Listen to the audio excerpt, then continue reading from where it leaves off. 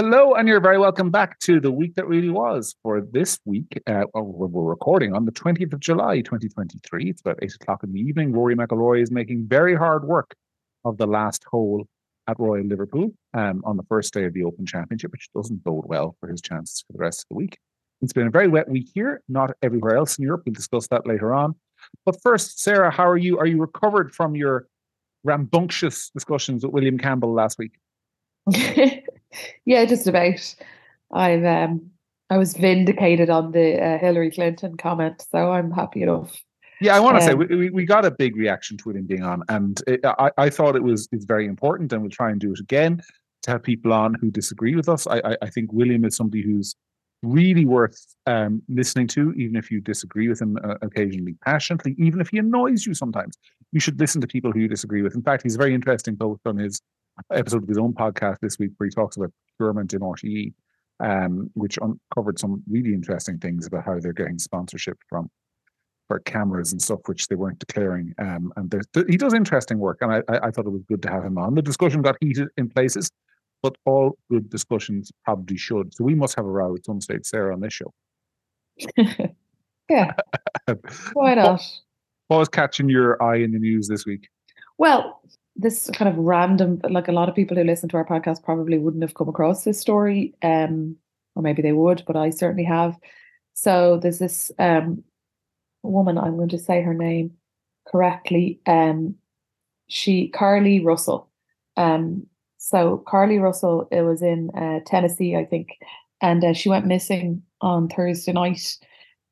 So what was kind of like interesting or kind of scary about the story initially, and I followed it from the beginning, was that she finished work, she picked up some food from a takeaway, she was driving down the motorway, and she rang a friend and then rang the police, and said that while she was driving down the motorway, she sees that there's a toddler in a nappy walking along the side of the motorway, and she's going to pull over. Mm-hmm. And basically, whoever she's on the phone to hears her screaming, and then she's gone. And by the time the police arrive, there's no toddler, no her. Her phone is still open on the ground. I think she was wearing a wig because they said her wig was on the ground and something else like her iPhone or her iWatch or whatever. Anyway, So she was and abducted. so obviously they all think like this bait, the child was a bait to get her to stop to lure her into stopping, and that she's now gone. And then 2 days later, she appears at her parents' house. This is on Saturday. And then she did an initial conversation with the police where she said she'd been through this ordeal, brought to a house a man with red hair. They took photos of her naked, but she managed to escape. And basically, last night, our time, the police came out and did a press conference and said that their investigation so far had shown that she'd been searching how to go missing. Do you have to pay for an Amber Alert? The plot, different elements of the movie taken and stuff like that in the hours before she went missing. They have her on CCTV footage buying all this food that wasn't in her car that she obviously took with her wherever she went. And police are basically saying this was all an elaborate hoax and she's full of crap. And it's ongoing, but it's fascinating to watch because the story did seem kind of like so dramatic and odd in the beginning, that there was people like Candace Owens who came out in the beginning and said this story seems strange, and they're all like, oh, black women go missing and you're just being racist and blah blah blah.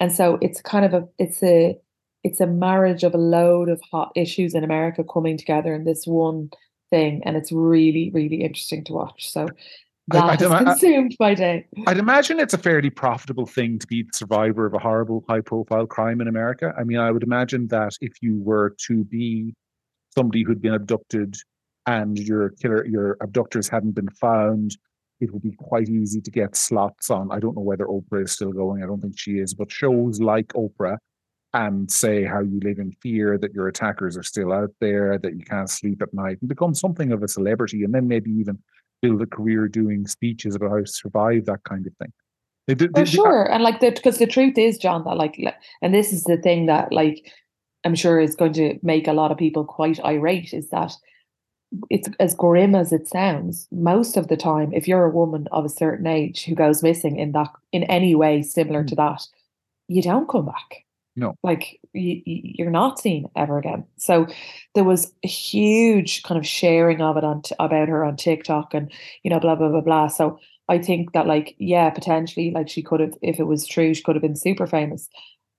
I don't know. It's I never say his name properly, but do you remember Justin Smollett, whatever. Jussie Smollett, who Smollett. And who like he paid two Nigerian guys to attack him and throw bleach on him and try to apparently look like they tried to lynch him. And then he concocted this whole story that it was a racial attack, and it was all made up. And I think that like there's a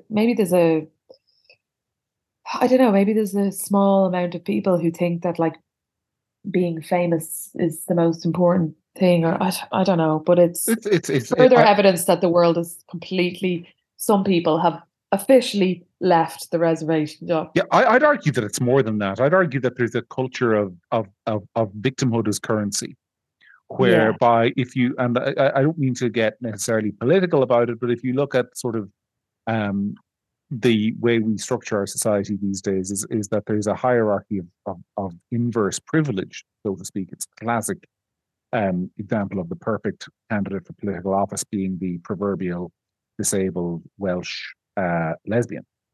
Hmm. That the more minority boxes you tick, the more victimhood boxes you tick, the more respected you are in society, and the more privileged you are, the more sort of wealth or the paler your skin, the less privileged you are, and therefore there is a kind of perverse set of incentives to claim victimhood. I mean, there was a spike shortly after Me Too. There was a spike, a small spike, but a notable one in sort of false claims of sexual assault as well, if you remember. There were a couple of high profile cases in the US and elsewhere of people making false claims. Um, and I think I think these things are inherently connected, that there are some people, a minority of people, who desire to be recognized as victims and will go to any lengths to do it. And this sounds to me like an extreme case of that. But I think it's also like it's a there's a range, and in Ireland, like at a much obviously a much like smaller level, but it's the same kind of principle. Is that like you'll see politicians and they trade on their like how small beginnings you had, the better. How whatever sad story you have, you walk to school in your bare feet and lick the floor for breakfast, like that's what you will like trade. You know what I mean? And like I've often seen like politicians coming out and saying things like, well, like I didn't come from this, and I didn't like Mm. go to a private school or whatever. Like I didn't go to private school myself, but I don't think there's anything wrong with private school. And I don't think that somebody is automatically more qualified to be, for example, a politician because they did or didn't go to private school. Do you know Mm-hmm. what I mean? And it's like, the more the more victim boxes you tick on your victim bingo card, the better. And that Yeah. automatically kind of qualifies you to be a better politician. And to be honest, I don't think it's the only reason, but I think it's part of the reason why the standard is falling. I would agree. I would agree with that. And there are various conversations we have. And we'll talk about gender quotas some week on that, in that respect.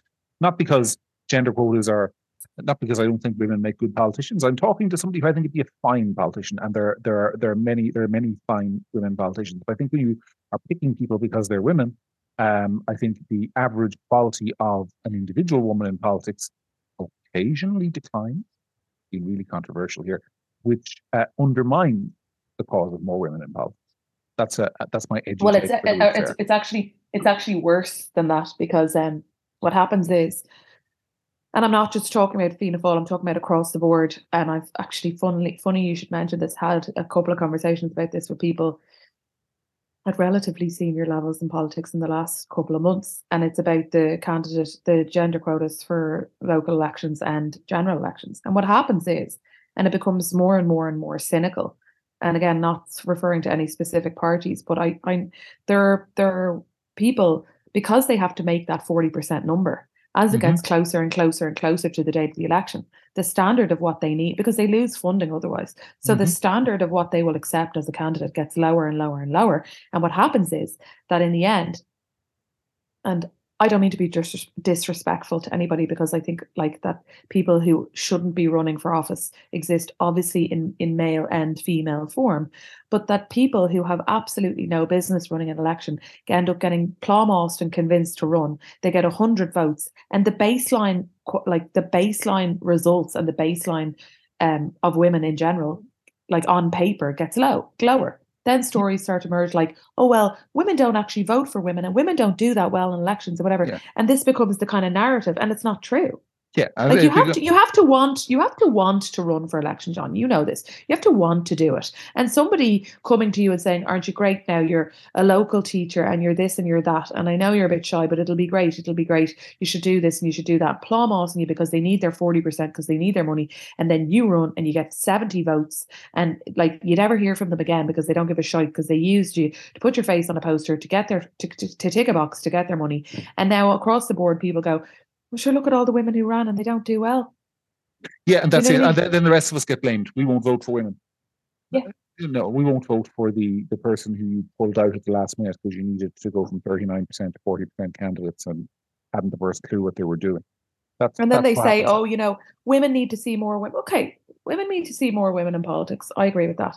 We need more women in politics. Okay, theoretically, yeah, we need. We also need more business people in politics. We also need more people who have a large capital project experience. For just to use the example that we've talked about on this podcast before, we need loads of things in politics. I used to say, and I don't anymore. We need more young people in politics, because I think that that's kind of a I'm not No, even sure about Simon that Harris anymore. put the kibosh on that one for me.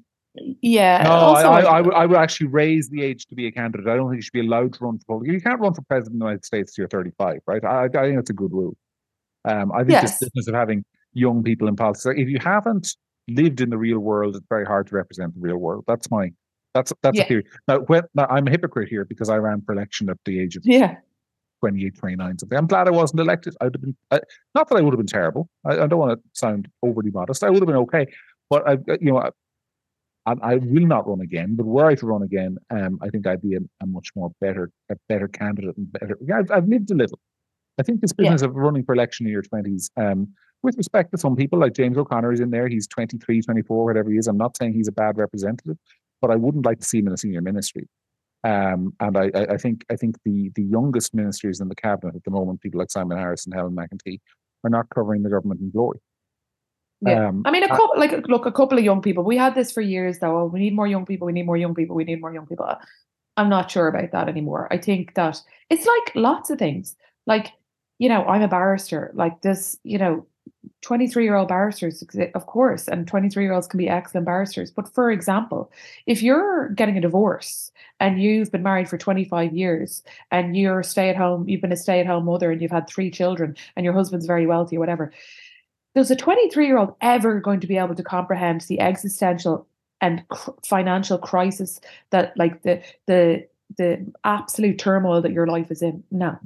no, So there are some things that, just age is better. But back to the point about women, I think that, like, when I look at a lot of my friends and, women that I know and women who've become really successful or whatever, they're just not really that interested. And that's unfortunate. But I think that over time, more and more women will become interested. But ramming women in like that get 70 and 80 and 100 votes because the gender quotas doesn't work. yeah, they don't. A lot of them don't get elected, Yeah.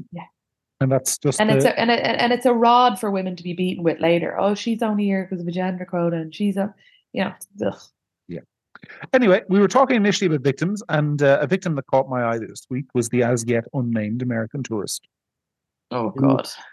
is fighting for his life in a Dublin hospital after being set upon by a gang of 3 youths in Dublin city centre on, I think, um, Tuesday night of this week. Um, and it just struck me like, you know, I just can't get over the sort of obviously horror on his behalf, but more embarrassment that that's where the country is at. Because we have um, this city centre in Dublin that we have allowed turn into an absolute shithole. I was looking today for a piece that's coming out tomorrow because this is bothering me a little bit. That in the city centre between the canals, Sarah, do you know how many methadone clinics there are? In the city centre between the canals. No. There are nine. There are nine God, is methadone there? clinics. Yeah. Do you know how many there are in Ranelagh, Rathmines, Rathgar, Terranure, Donnybrook combined? There are none. Sorry, I didn't get a chance to answer that question, but I'm guessing you probably would have guessed none as well. Yeah. And it just strikes me that there's a reason for that. And the reason for that is that if you tried to put a methadone clinic, and I'm not saying the people who committed this particular crime were or were not addicts, I have no idea what they were. I'm just saying the Mm. general principle is you try and put a methadone clinic in a residential area, people will say no. And the reason they'll say no is because methadone clinics attract people who have massive problems in their lives that they tend to, not everyone with that problem, but a lot of them tend to solve by resorting to crime and other antisocial behavior.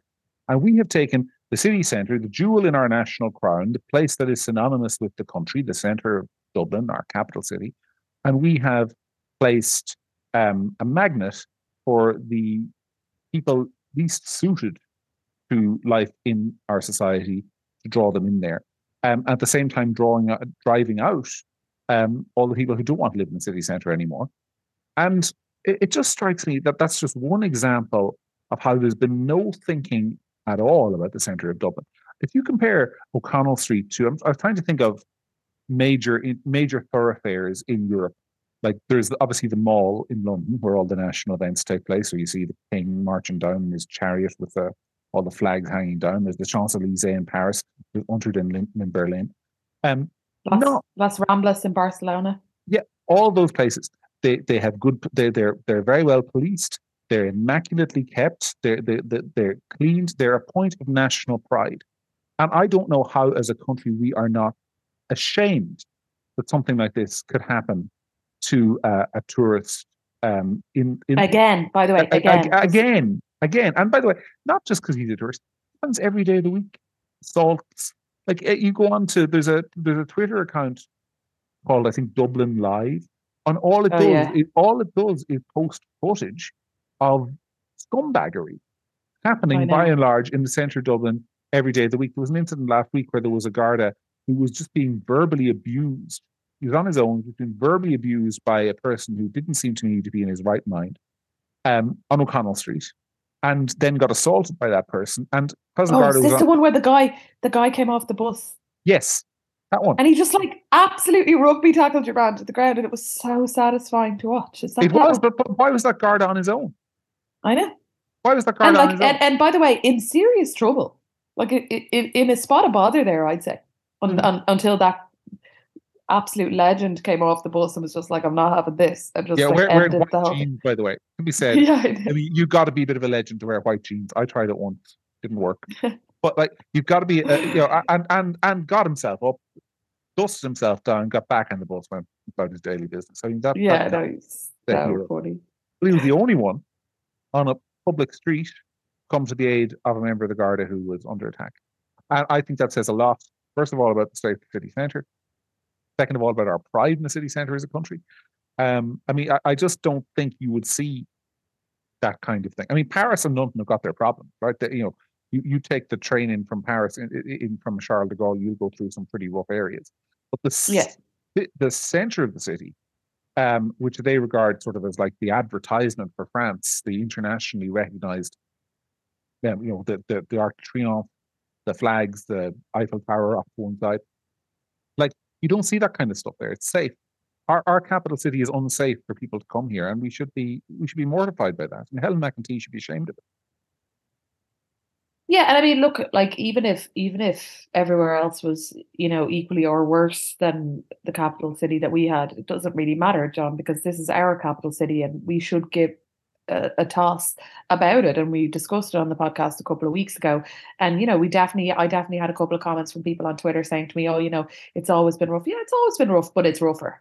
It's always been had problems, but it has more. It's always been sometimes dirty, but it's dirtier. It's always sometimes smelled like piss. Now it smells like piss all the time. Like, it's definitely worse. There's a vibe, there's a feeling, there's a menace to it that's getting worse and worse and worse. And nobody, I saw the minister comes out today and it was literally like, do they just change the name in the press release now, because it was the exact same words as when the Ukrainian was the Ukrainian who got his bitten and his head kicked in a Hmm. few weeks ago. Yeah. It was just the same kind of platitudes. Oh, we will strike down on this and we'll be very firm. And if anyone knows anything about this, sure, let us know. The same platitudes, the same thing. And ultimately, there's a whole cohort of people who exist in the city centre doing what they want with absolutely no fear of any kind of Yeah, it should be said, but it consequence. should be said, by the way, this guy's in hospital with critical injuries after having been attacked by three people. That, like, you don't get critical injuries from three people without a sustained beating. Like this was an assault that obviously went on for 3 4 minutes in the middle, Life-changing injuries. life changing So, injuries.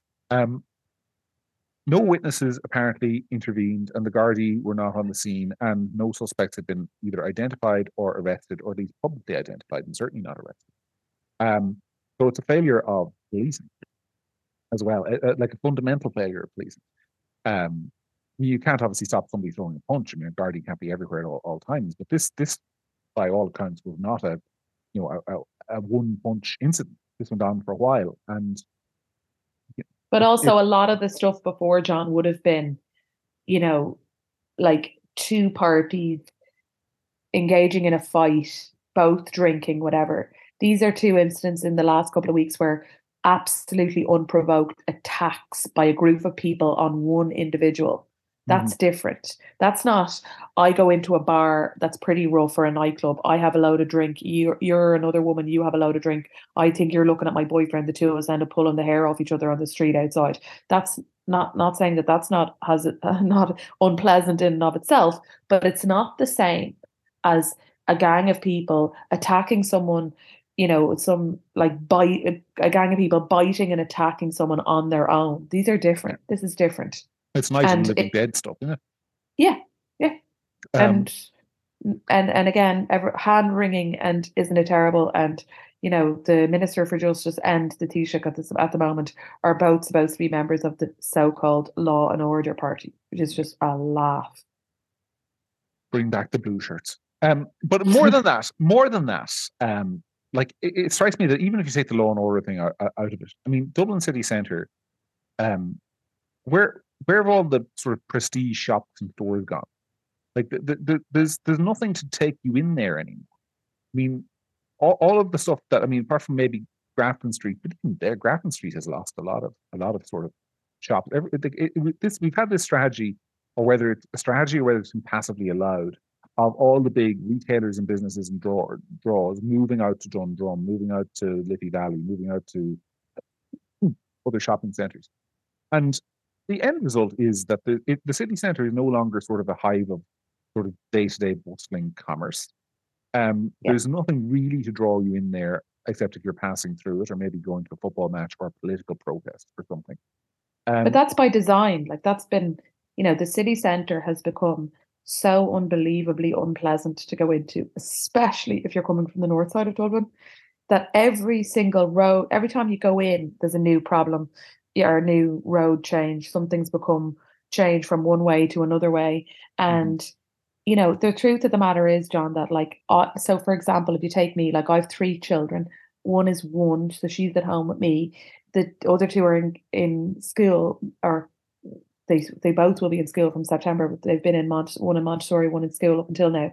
And like if I'm going in, like let's say for example in the lead up to Christmas, and I want to fly into town, get some stuff, for them for Christmas that I don't want them to see or whatever, I'm simply not going to get the dart in and then try and manage a buggy and mhm. big boxes of whatever toys or whatever back. I'm not going to, and that's it. And I won't make it back in time to collect them from school. Yada yada yada. And so what ends up happening is that people like me just stop going into town and start going to Blanchardstown and Swords and places like that. Still in my car, by the way. But, like it's been designed to squeeze because they don't want people to drive in there. And I'm all for bikes and I'm all for public transport if it suits you, but it doesn't suit everyone.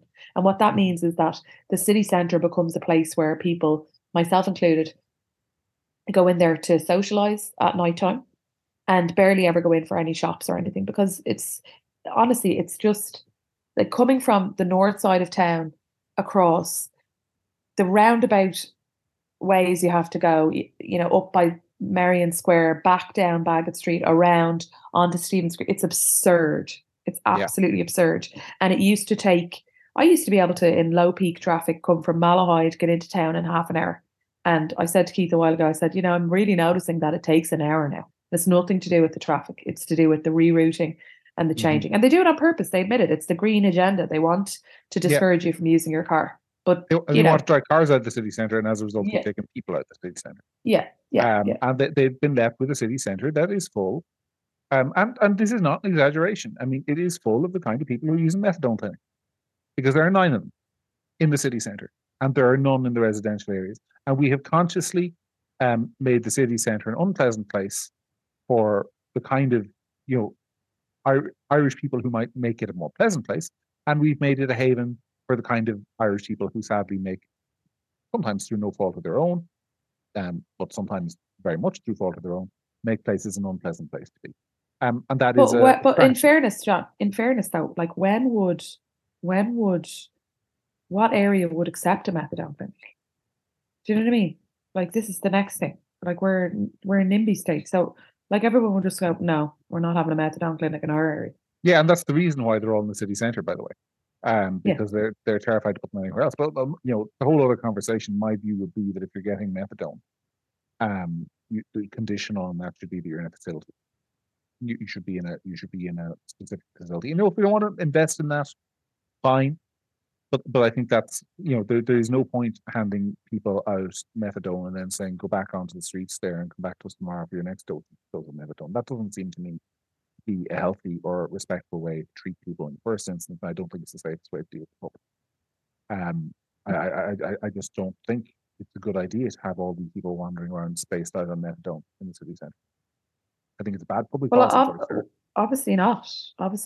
But I also think that, like, during COVID, because I know a couple of people who live in the city centre, and that, when the streets were empty, there was definitely a kind of a disimprovement, to say the least, in the level of drug addicts who were around, because they weren't obviously adhering to any kind of self-isolating or whatever the hell we were doing. And so it's disimproved significantly. And I don't know. I mean, at the moment, because of the dollar or whatever, like, I've noticed a huge amount of American tourists around the city centre, and the price of hotel, because they're doing so well, like, thank God they're attending our city and paying those astronomical prices for hotel rooms. And, like, word gets round, and, like, the last thing you want is for Dublin to start getting a reputation of being a place that tourists shouldn't go to. No, it's going to get that reputation. It's definitely going to get that reputation. If this kind of thing starts happening. But even talked about before, being in other cities in Europe this year, and there's no comparison. And there's nothing to do with the beauty of Dublin. It's not an anti-Irish thing. We have, we've a very beautiful city if we chose to show it off in the right respects, but we don't.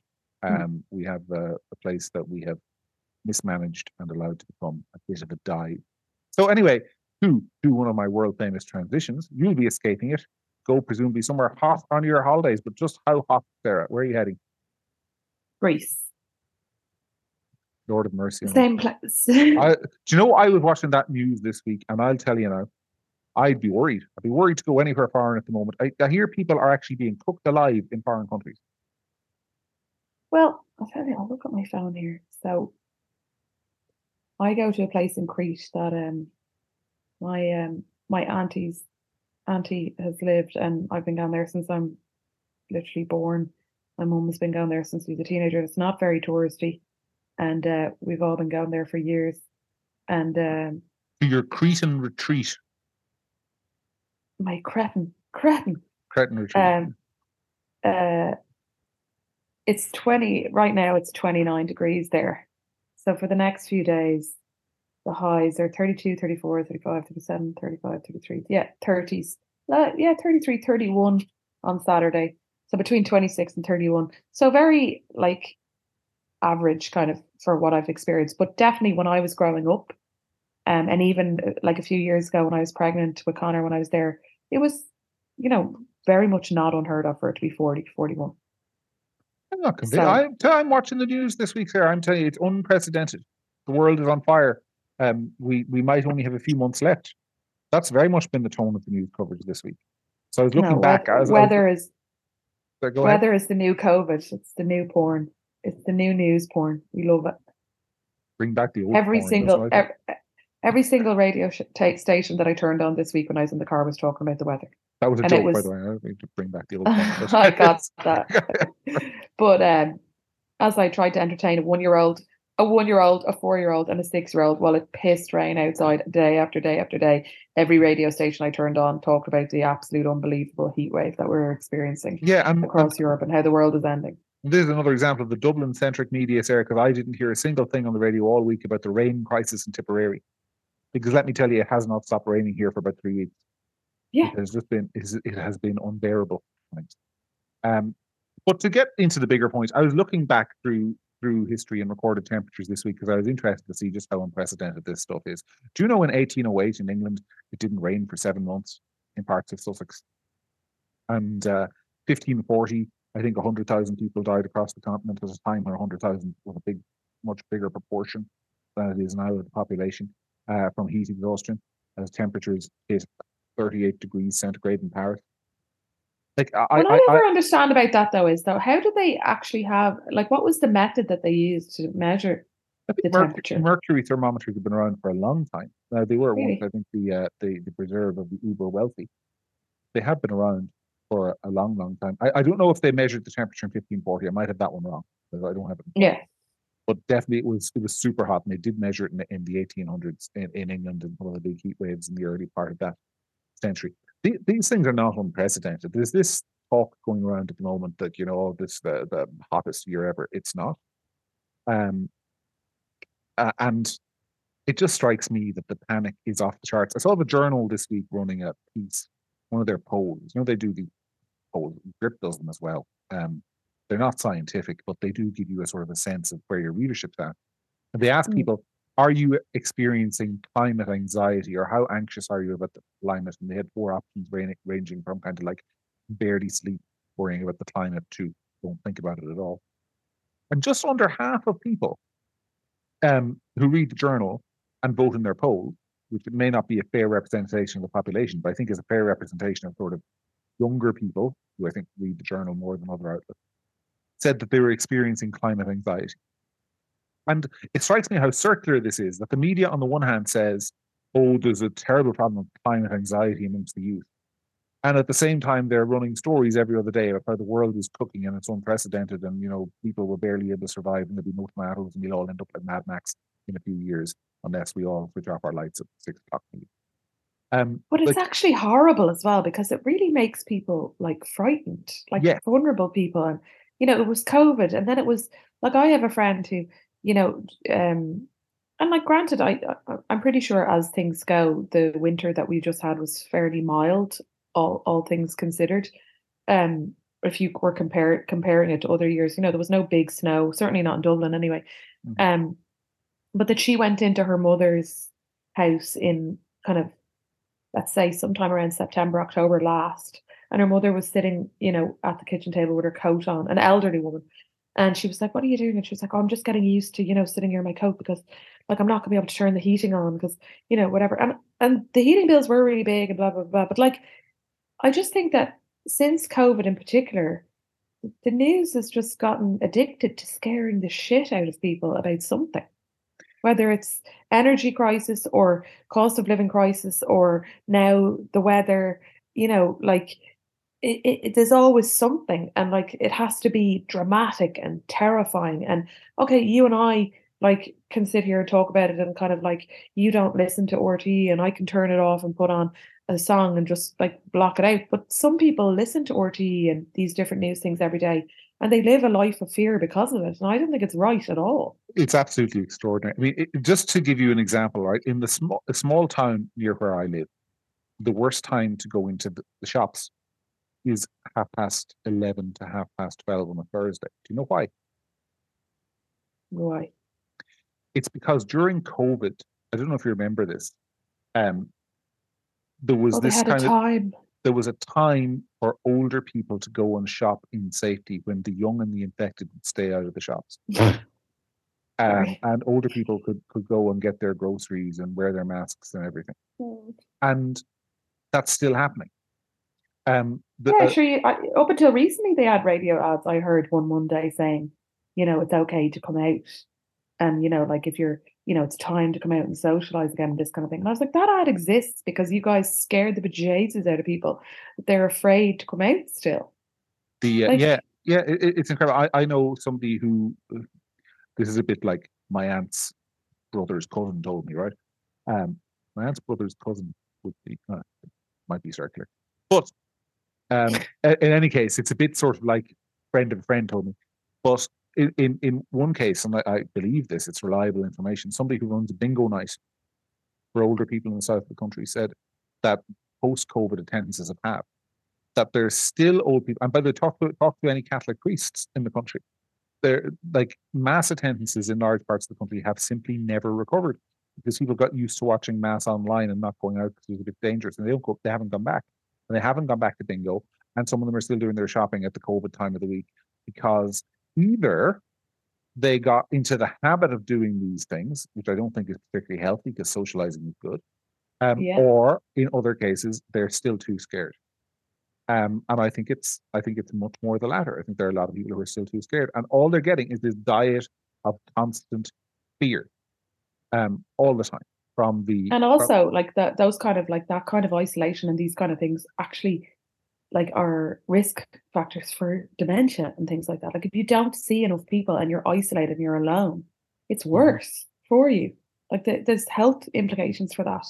And I just think it's really sad. And now when you're sitting at home, looking out at the rain, worrying about the fact that it's 42 degrees in Seville, like, Yeah, uh, and the worst bit about it all is like the very people who we were told we were saving during lockdown. You and me, sort of young, healthy, low COVID risk factor. We were told put our lives on hold, protect the elderly. The elderly are the most important people in society that have to be protected. And I agree with that. I think it's so mm, important. If you can't play with people's lives, if there's a chance you can infect somebody, you should be responsible. I skipped one wedding that I really regret skipping during COVID. I wish I hadn't skipped it. But at the time, I thought it was the right thing to do. This is very early on. Um, but now those same old people who we're supposed to be protecting, a lot of them are too terrified to get back out. No one cares. No one gives a shit. Same people we were supposed to be protecting, we've actually put in a prison of fear, and no one gives a crap. I think that says so much about sort of how fake a lot of it was, how a lot of it was about how good we are and not how much we actually value the people we're supposed to be protecting. oh, well, you just coined a phrase there. Now you just stumbled onto like a kind of a nugget of the zeitgeist that could spread its limbs into multiple other issues. That what's more important is that you virtue signal about how morally superior you are, as opposed to actually believing in what you're doing or saying. Oh, John, calm down. You might have just figured out the world's problem right there. I know I'm an original thinker, Sarah. I've always been. Sometimes I scare myself with the new ideas I come up with. But I think I think it's not a new idea, but I think it's very clear in retrospect to me that so much of that stuff. And No, a and it lot. was hard to see. It was hard to see at the time. Like I know people who died of COVID.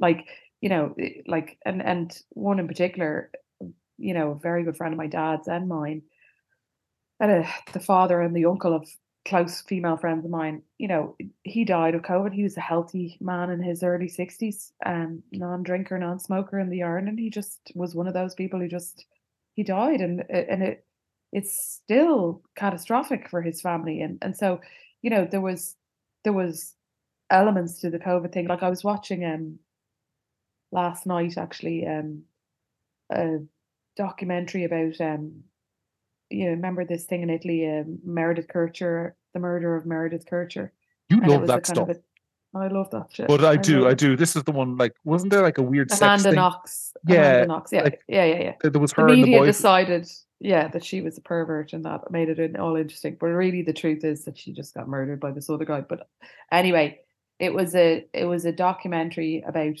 really more because Amanda Knox became the story, and Meredith Kercher was the victim, and this, she kind of got lost in the whole thing.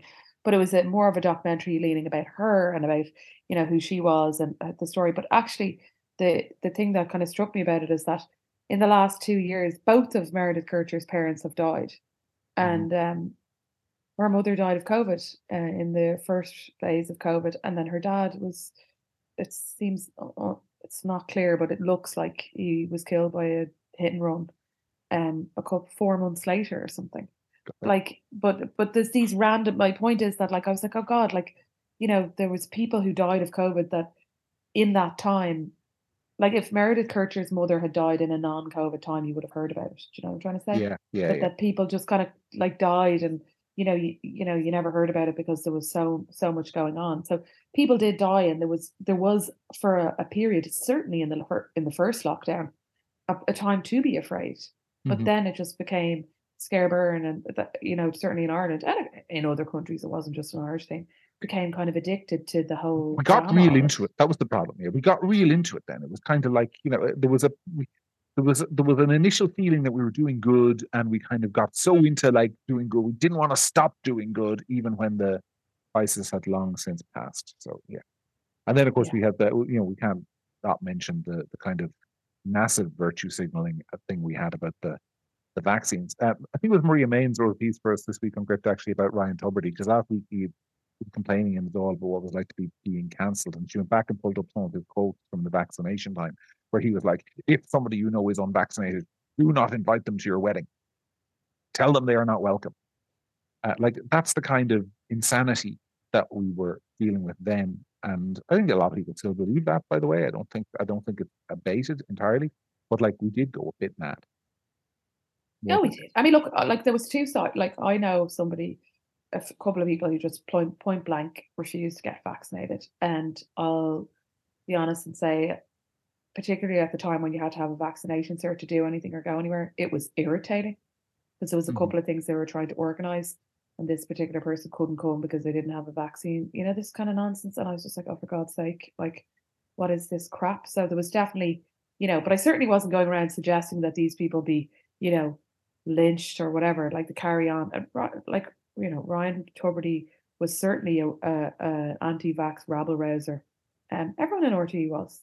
An We loved it. anti-vax rabble rouser. He And wasn't an and anti-vax. He was an anti-vaxxer rabble rouser, or more the point, because a lot of people didn't get vaccinated weren't anti-vax per se. They were just a bit cautious about taking a vaccine that had not been through. I mean, this is just I took three of mine, so I'm not trying to whip up anything, but yeah. like it hadn't gone through the rigors of a normal sort of medication goes through, and they were Well, nervous. and also, John, like this is the thing as well. Like I got vaccinated. I got vaccinated. Um, I got my first dose. I think the trajectory was that I got my first dose, and then I got my boost. By the time the booster was coming, I was pregnant, Hmm. and I was a bit frightened about that. I'll be honest. I think that's kind of normal. Um, and then I ended up getting COVID while I was pregnant. I was quite sick. Hmm. Um, and then the kind of narrative then was, well, you would have been even sicker if you hadn't got the vaccine. Okay, fine, fair enough. But I did not get my children vaccinated. My kids got COVID when we got COVID, and both of the boys, they would have been 3 and 5 at the time. They got a temperature for about 2 hours of an afternoon, and that was it. Yeah, and that, Um, that that was well documented. It was well Yeah, so documented that kids I weren't. never bothered getting my kids vaccinated with that. And that's not to say I'm anti-vax, they're vaccinated for other things. My sister is a pediatrician. I, my sister is very pro-vaccine, and the kids have extra vaccine in the sense that it's not on the scheme, but they're all chickenpox vaccinated. Just because the strains of chickenpox can be particularly vicious these days. And my sister's seen a lot of, different Mhm. complications associated with chickenpox in the hospital. So it's not that I'm anti-vax, but I just didn't bother getting them COVID vaccines. Well, I remember having chickenpox when I was about 6, and that's how traumatizing it was. I still have a scar on my back from that one scab that I couldn't stop picking. Still there. But you're the same age as me. Do you not think that everyone has one? I have one on the side of my face, on the right side of my face, just near my ear. There's like a hole. It's my pock mark. Does everyone who's of a certain age not just have at least one? I don't know. It's never come up in conversation. I suspect probably mine is in the small of my back, so no one ever sees Text in your it. photos, guys. All right. I should say, by the way, on the vaccine, I got my three vaccines. I got COVID after I got three vaccines. No, it was a decent interval. It might have been 3 4 months after my third one. I finally got COVID. I think I got. Oh yes, I got COVID last Christmas after I attended a particular event in Dublin city centre. I Ah, remember. it was a Uh, super spreader, I heard. it was, yeah. Literally, Um, literally. It was my wedding, and uh, every single person at it except myself and Keith got some kind of COVID or flu or something. well, I was half dead for 10 days. So by the standards of the, if I didn't get vaccinated, I would probably be dead. Of course, there are people who don't believe that. I'm not sure I believe it myself. But yeah, I got three vaccines. I eventually got COVID, and it was the worst dose I've had in a very, very long time. Yeah, it's horrible. Anyway, before we go, I want to talk briefly about the state of the National Children's Hospital. It's a bit of a boring economic story, but just run through the numbers, folks. By the way, John, I'm really disappointed in you because I said that my sister was a pediatrician and worked in the hospital, and I was fully expecting you to use one of your classic segues there, jump in and go, "Oh, children." Speaking of children's hospital, and you missed it. I did. I missed it. I missed it. My apologies to you Go on, and anyway. indeed your lovely sister. But anyway, National Children's Hospital, where your sister may one day end up working when she's close to retirement, when it finally gets built. Started off in 2013. The initial budget was 800 million euros. It is now, it was supposed to be built by 2018, I think, initially. Then that was revised back to a cost of 1.5 billion and an opening date of 2023. It is now hitting 2.5 billion for final cost, and will open at the earliest 2025. Though this week we were told they actually can't be sure when it'll open. When it does Or open, how much it will be, or how much it will or how be. much it'll be. If and when it does open, it will be the most expensive health facility built in all of human history, anywhere in the world, any time in history. No health facility will have cost more than this. It's a, I nearly said a bad word, it's a fecking fiasco, on an unprecedented scale nationally. We've never had a mess this big. Um, Sarah, I was thinking this week, I look at the health service for kids, and I don't have kids myself, but if I had a kid with scoliosis, which is an awful, awful illness that you Yeah, wouldn't wish on the devil, yeah. um, the waiting list for surgery in Ireland for kids with that ailment is 5 years. And we're pouring 2.5 billion into this children's hospital. And I've been pouring money hand over fist into it for over a decade at this stage. Um, and nobody ever stopped to say, well, hang on a second, mightn't this money be better spent improving the services we already have? Like, is it a fiasco, or is there any case? What's the case for the defense on it, if there is one? Maybe that's an unfair Well, question. it's funny. It's funny. I've had this debate with somebody close to me who was, you know, advocating for it and saying that it's, will be, quite incredible and the most state of the art hospital you've ever seen, and it'll be, insanely good and great. So, I mean, I suppose there's an argument to be made that it will be the best of the best, and just wait, you'll see. I mean, okay, fine, but I don't think that that's really the thing that gets, that pisses people off. I think it's the way in which large capital projects are managed in Ireland and the waste, and like, people on that project continue to be paid when they weren't working during COVID.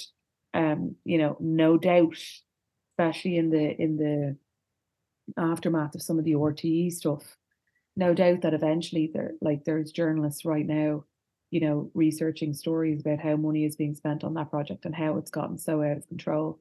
The accountability and the fact that somebody would, summon up all of the audacity they have in their body to go onto the radio and say that they don't know when the project will be over and they don't know how much it will cost. That, like, laissez-faire attitude to spending and on capital projects wouldn't exist in the private sector and just doesn't happen. Mhm. Well, I'm sure it does happen in other countries in the world. I can't speak for all of them, obviously, but it's maddening.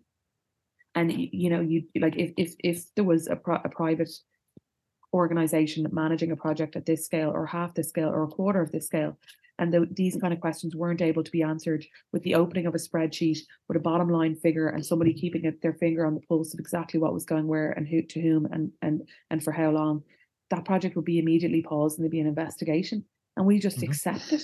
We just accept it. It's just like, oh, well, and maybe it will be great. And I hope it is great. I hope it is great because, we need a really good, children's hospital. And as you say, there's lots of children with various illnesses who've been waiting inordinate amounts of time for treatment. But, 2025, you said, like, my gut, what, like, if I had to pluck a figure out of the air, listening to what I listened to on the radio and a couple of conversations, if you don't know how much more it's going to cost, to me, having worked in large capital projects myself, to me, that translates as you don't know how long it's going to take, you don't know how much it's going to cost. And that, to me, feels like 2025 plus 3 minimum. Yeah, Like and minimum. 2.5 billion plus possibly another 500-600 million being conserved. But it strikes me the other problem is now that the people running the project or the people contracted to build it have the government by the short and curlies because of the sunk cost fallacy. Because you can't bring them in and say, right, well, that's it, we're pulling the project.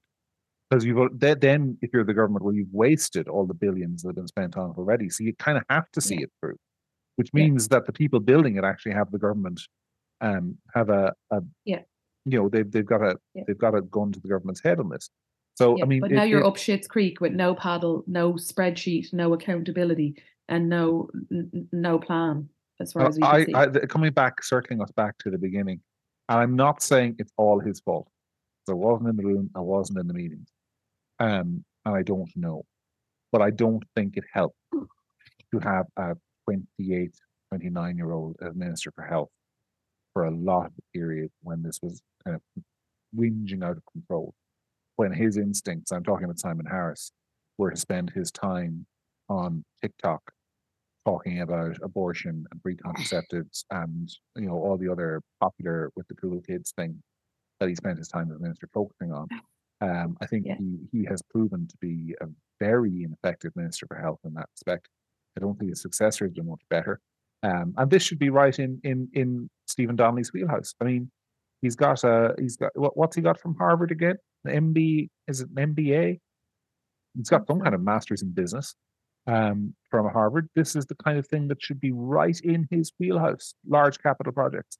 And, on his watch, it's going completely out of control again, and there is no accountability. And one of the reasons there's no accountability is because this is one of those projects in Ireland where at the beginning, it's like Launchacare is the other big health initiative. Every party supports it.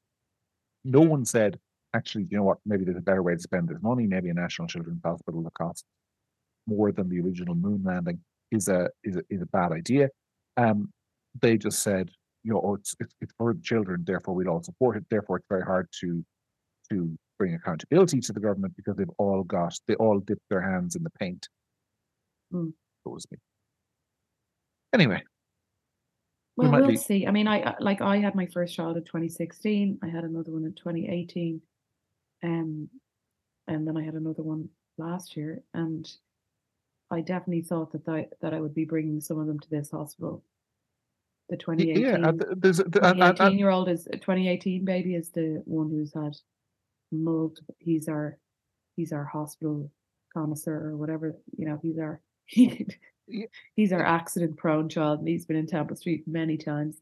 But I would say, yeah, maybe. I mean, if you go back earlier, go back to a kid who's 3 years older than him. A child who was born in 2013 when this project was commenced will be at least 12 years old if it's finished on the most optimistic timeline. If it's not, if it's another 3 years after that. For most things, certainly for certain things, 12 years old is the cutoff for a children's hospital anyway. Exactly. So we've got a whole generation of kids. In fact, this was first mooted. People might not know this. The National Children's Hospital was first mooted in 1991. That's the first time a government paper advocated the construction of a National Children's Hospital. 1991. We would have been able to go. We'd have been able to go, yes.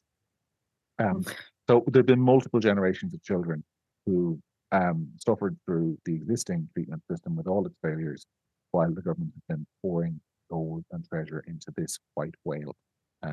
They're like Captain Ahab facing Moby Dick, and in the end, that didn't work out.